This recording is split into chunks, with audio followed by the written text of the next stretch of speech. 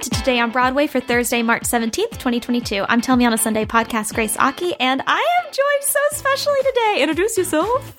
And I am Broadway Radio's James Marino. Grace! The head honcho himself. Well, I have a few things to say to you. Oh, okay. God. I noticed that the show notes are in green. Why is that? Because it's St. Patty's Day today? St. Patrick's Day. You can't say St. Patty's. It's St. Patrick's Day. I'm sorry. I grew up Catholic a little bit, but I don't really know much. No, I don't know either. I was schooled by Broadway star Carrie O'Malley. She said you can't call it St. Patty's. I'm going to trust her.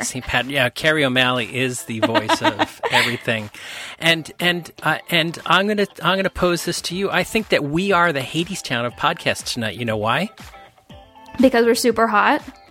Well, there's two reasons now. Okay. We're the Hadestown of podcasts because Matt is out sick, Ashley's out sick, and T. Olive Reed was going to step in and record for us. Over my dead body. Yeah. It is the show. We're doing the show. We're doing the show. And the last thing that I'm going to throw in that's not in the script was, do you know what March 15th was? I don't. March 15th was the 35th anniversary of the Broadway opening night of the 1987 Tony Award-winning musical Starlight Express. How did we miss the 35th anniversary of Starlight Express? We could have had a whole series. Yeah, I usually have like a little alarm that goes off on my phone during the Starlight Express anniversary, but this year I just got so swamped. But that's such a miss. I guess next year. Yeah, well, my notifications on iOS 15 got all screwed up, so I could understand missing it. Oh, what a bummer. What a bummer. But here we are. Let's get into the news. I don't want to say it's like exactly Broadway news, but it definitely affects Broadway. So let's start there, right? So an announcement from Actors Equity regarding the return of in-person auditions. Wow. This got me. I was like, oh no, I have to see people again. I don't know if I want to do that. Let me self-tape on this like cream wall. But anyways, new protocols have been set for how employers can safely host their own calls. AEA, if you aren't familiar, protects professional actors on Broadway and at professional theaters across the country. Since March 2020, they've not hosted in-person auditions. No one's really been able to have that, especially in the Broadway sector. But the new guidelines take effect at least through May 29th, still banning accompaniment by unmasked musicians. There's going to be still no partnering in dance calls, which is challenging. And then, of course, no eating or drinking, so you can't be like popping those lozenges back or, sipping that throat coat. All attendees must also wear face masks, with the exception of actors that are actively auditioning. The protocol says that the time unmasked should be as minimal as possible. I totally agree. Additionally, everyone entering the audition venue will also be required to undergo a COVID-19 symptom check and provide evidence of either full COVID-19 vaccination, a negative PCR test from within 48 hours prior, or 2 negative antigen tests, and the first taken the night before and the second taken no less than 2 hours before the audition. Here's what I want to quickly say before I let James get into this. I am an actor. I love actors. We are also liars a lot of times. And so here's the thing. I've seen a lot of people go on, and maybe not in the past, 2 years has been very different, but people go on when they're sick because they don't want to be out that pay. They don't want to be out, that show sometimes. And we've all been taught hustle culture to power through. And so the idea that people are going to take a symptom checker that, they can say, well, I'm okay, because that's how we've been taught to survive. That's kind of concerning. So I'm glad that they have the extra barrier of you've got to provide a test. You know what I mean? There's got to be proof in the pudding, because that's my only fear, is that people are, and rightfully so, desperate for work. And so, of course, they're going to go in and be like, I'm okay, even if they're not. So that's my only thing about this. But I'm excited that things may be turning a corner. Yeah, in business school, they call that presenteeism, when people come to work sick. And it just doesn't happen to just actors. It happens all over the place. Whenever anybody's, overly concerned about their job and their commitment and things like that, you might have people that show up that may not be in the best interest for everybody to show up. And so it's good that these tests are taken into place. And I also think that a lot of Broadway, the community I think has really embraced these the protocols and the safety issues. So I'm hoping that everybody keeps safe during this. Me too. I hope it's a good step in the future for everybody. So over at the Old Globe in San Diego, the full cast and creative team has been announced for the upcoming production of Bob Fosse's Dancin', beginning April 19th and opening April 28th. The run will continue through May 29th as well, with an inevitable Broadway transfer, we're thinking. I mean, I've known about this forever, literally 4 to 5 years. They've been talking about this particular production of this. I mean, they said it right in the press release. They said the future Broadway transfer, but they were very scarce on details. I read that press release three times to say, where were they? But where is it? I mean, Old Globe has got a good history of transferring things to Broadway, so...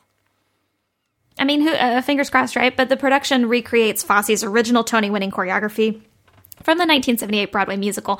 It'll also feature direction and musical staging by Wayne Cilento, who received a Tony nomination for his performance in the original production on Broadway. So the new production features, it's a dance musical, right? That's how it was first pitched to me, and it features songs from Neil Diamond. Here's the thing. We do have a lot of Neil Diamond musical content right now. Yeah.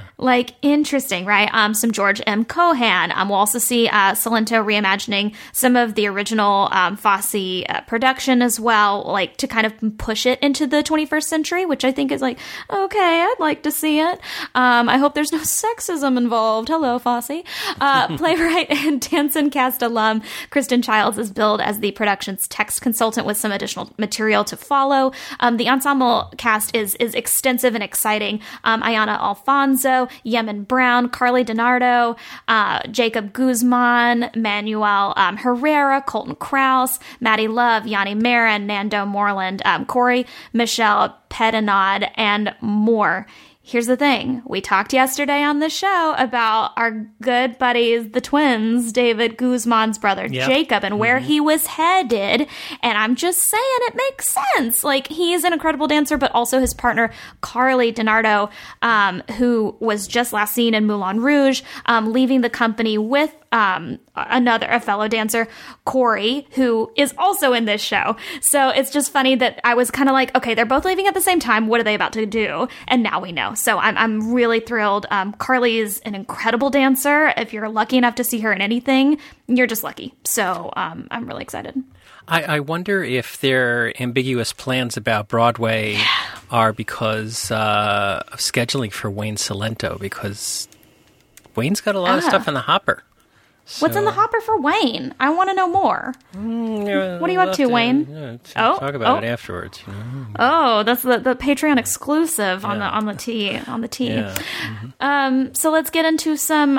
This is a Broadway news. So David Byrne's American Utopia will stage a one-night only benefit concert performance this coming March 30th. The special concert, American Utopia Farewell, will support the former Talking Heads frontman's nonprofit Arbutus. I'm going to say it's Arbutus. Yeah, their mission statement is Arbutus celebrates representing and amplifying ideas found in surprising places, ensuring that their picture of the world contains the joy that it should and is accessible to everyone. It's kind of a broad statement. So I went to their website because I was I wanted to know more about the nonprofit 501c3 nature of it all, because I'm that beep. But I am that person. But in a statement, David Byrne said, "I created American Utopia with the seeds of curiosity and imagination, and those same seeds are why I founded Arbutus, his charity. Ticket holders will receive an orchestra seating to the show, an exclusive 20 to 30-minute post-performance talkback with David Byrne and some other people, gift bags." I mean, I'm always in for a gift bag. That's the thing. You hit me with anything else, and then you're also there's merch, and there's a gift bag. And I'm okay, cool. I'll do it for the tote. VIP ticket holders will additionally receive signed copies of David Byrne's book and a vinyl, this is very cool, of American Utopia, the cast recording. So yeah, it seems like it's a great cause. I love it when people are able to do something like this with their show. And of course, he is the show, and this is his charity. So good for him. We should be able to take some of the Russian oligarch yachts and have big fundraisers on them, right? Off Broadway, a new solo show. I mean, I hope, I wish. I'm scared of water. That's not for me. But you go off, you know, Okay. if you want to grab a boat. I don't know. So off-Broadway, a new solo show is opening up at the Cherry Lane. This is obviously, whenever Matt and I talk about this, thank you for joining me today, James. I famously will talk about solo shows at the Cherry Lane till I'm in the ground. Allison Levy is bringing her comedic solo show, Oh God, a show about abortion, with direction by Waverly Gallery's Lila Neugebauer, presented by Broad City co-creator and star Ilana Glazer. First of all, I love Ilana. So the fact that like she's involved in this, it's great. Performances begin April 25th with an opening night of May 5th. That is when we are seeing Into the Woods, and that's going to be challenging for me. We got a lot to cover that night. It's a limited run through June 4th. Of course, I will be there anytime someone is doing a comedic solo show at the Cherry Lane. It's important that I go and check it out because it's just exciting. And the show has been talked about for a while, and I know it's going to be good. So in London, reviews are in for the West End revival of Mike Bartlett's play Cock, starring Olivier winner Jonathan Bailey and Golden Globe winner Taron Egerton. The show's directed by company director Marianne Elliott, and the 12-week run is scheduled to end on June 4th at the Ambassador Theatre. So let's. I got a couple of reviews. You game for that, James? Absolutely. Say it. So Susie Evans for London Theatre Company gives it 4 out of 5 stars, but saying, unfortunately, this Cock isn't as titillating as the title seems to suggest. There are glimpses of pure passion and electricity, but there are also some overtone and tired tropes. However, watching Cock illustrates how far we've come in society's road to acceptance and how far we still have to go. Lukowski for Time Out London also gave it 4 out of 5 stars, saying that Elliott's production feels a bit fiddlier than it needs to be. Meryl Hensel's distorting mirrored set is very clever, but also quite distracting, and that's before you throw it in the revolve and then the odd bit of choreographed movement. But it's a good enough play to handle it, and Elliott gets terrific performance out of her actors. We've known this. Anuka brings a cool mix of innocence, intelligence, and good old-fashioned horniness to the table. Kingsman and Sing star Taron Egerton. Also, if we're gonna Kingsman and Sing, yes, I'm a big Kingsman fan, but also Elton John. Elton John. Who can forget Rocket Man?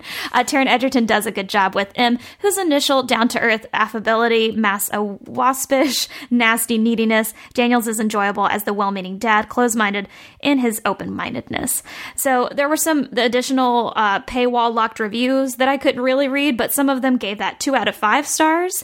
So I was kind of curious, because it seems to be mixed, right? Like, I grabbed the 4 out of 5 ones, but it seems like the kind of reception was mixed because of the datedness of the show, it seems. I'm not sure. I've read this one before. Do you know this show? No, I don't. So it's basically about an adult out gay man who is in a relationship with another man, and then he falls in love with a woman accidentally or something, like, and then he's kind of like questions his sexuality. So it's kind of interesting. I would be very interested to read this with the lens that we all have now, and I think that's how people are kind of interpreting it. But I would follow Taron Egerton to the ends of the mofo world. I am obsessed with him. I will talk about it. I apologize, but like, I am deeply, deeply obsessed with this man. I don't know what it is. I think he's super charismatic. I hope that nothing ever bad comes out about him, because I have talked at length about how I want him to be like the biggest star in the world. And I think he's got a great voice. If you've ever heard him sing, like, I want him to be in a Broadway show singing his face off. You can see him sing, not literally, but like hear him sing and sing, because he's like this giant monkey character. But and also he sang on set for Kingsman 2 where Elton John was also, and that's literally how he got the part. Elton John looked at him and was like, oh my gosh, you can really sing. And he was like, no, ha ha ha. And he was like, no, for real, I want you to play me. And that's how he got that role. So, wow. Yeah. So if Taron Egerton had Christian Borle's arms. Well, and let's be frank, James, nobody does. Nobody has those arms. Yeah. Oh, God. Anyways, more on London. I also wanted you to know that, those paywalls. Yeah. If you show me a 10-foot paywall, I'll show you a 12-foot ladder. There's always a way to get around those paywalls. If you Google that, show me a 10-foot paywall, I'll show you a 12-foot ladder. There might be a special present for you. Okay. I'll see you. So there was actually a ton of London news today, because, oh my God, you guys, Regent's Park, I feel really bad for doing the show right now, and all blessings to you, James, but like this news is specifically for Matt, and I'm so sorry that he's not on the show, because then I would just be like a 40-minute show about him talking about this. So Regent Park's open air theater will present Legally Blonde, directed by Six co-creator Lucy Moss. No, that's totally a Matt thing. Oh, my God. I know. I was like, this is specifically for you. And I haven't texted him all day because obviously he's been out. He's New Yorking. But it's running May 13th through July 2nd. Playing Elle Woods will be Courtney Bowman. And the reason this is so big is because she played Anne Boleyn in the West End production of Six. She has a huge following. People are so excited to see her play Elle Woods. The entire principal cast is incredibly diverse, which is really exciting. The first time I saw any kind of Legally Blonde casting similar to this was the Harvard production that was all Asian females, and it was just like revolutionary because we had never kind of decided that other people could possibly play these roles other than the ones that had already been doing it. So Julia Ryu, by the way, who created that production at Harvard, is also somebody that you all need to be following because she is making moves and she's creating musicals all the time. But yeah, this is for Matt specifically. I have no notes. Yeah, Legally Blonde and Six is a Venn diagram that spells Matt Tamanini. He's going to love this. I hope he's listening. So the musical adaptation of The Witch... So the musical adaptation of The Witches of Eastwick will hold a one-night-only concert at the Sondheim Theater on June 20th. Original cast member Maria Friedman will helm the concert because they were also in the musical's first London staging in 2000, which I didn't even realize was a thing. I was actually talking about The Witches of Eastwick, I'm not joking, 2 weeks ago to someone about how that should be a musical. And I know I'm not the only freaking person to say that. Nobody at me and be like, Grace, like, we've been saying it. But I'm just saying that, like, it was top of mind so recently. And because I was like, of all the movies, like, why hasn't this been the thing?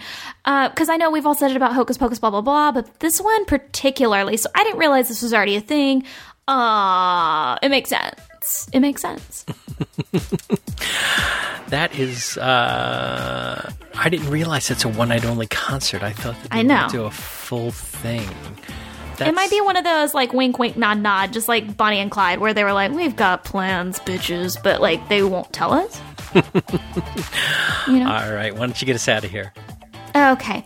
Thank you guys so much for listening to Today on Broadway. Follow us on Facebook, Twitter, and Instagram at Broadway Radio. And don't forget about our Patreon. That's patreon.com/Broadway Radio. You can find me on all social media platforms at It's Grace Aki. Oh, wow. I almost said Matt. James, where can people find you? You can find me at James Marino on Twitter, sometimes on Instagram, and rarely on Facebook, but mostly on Broadway Radio. So thanks for spending some of your Thursday with us. Happy St. Patrick's Day, and we'll see you guys tomorrow. We will see you tomorrow. Thank you, guys. Talk to you later.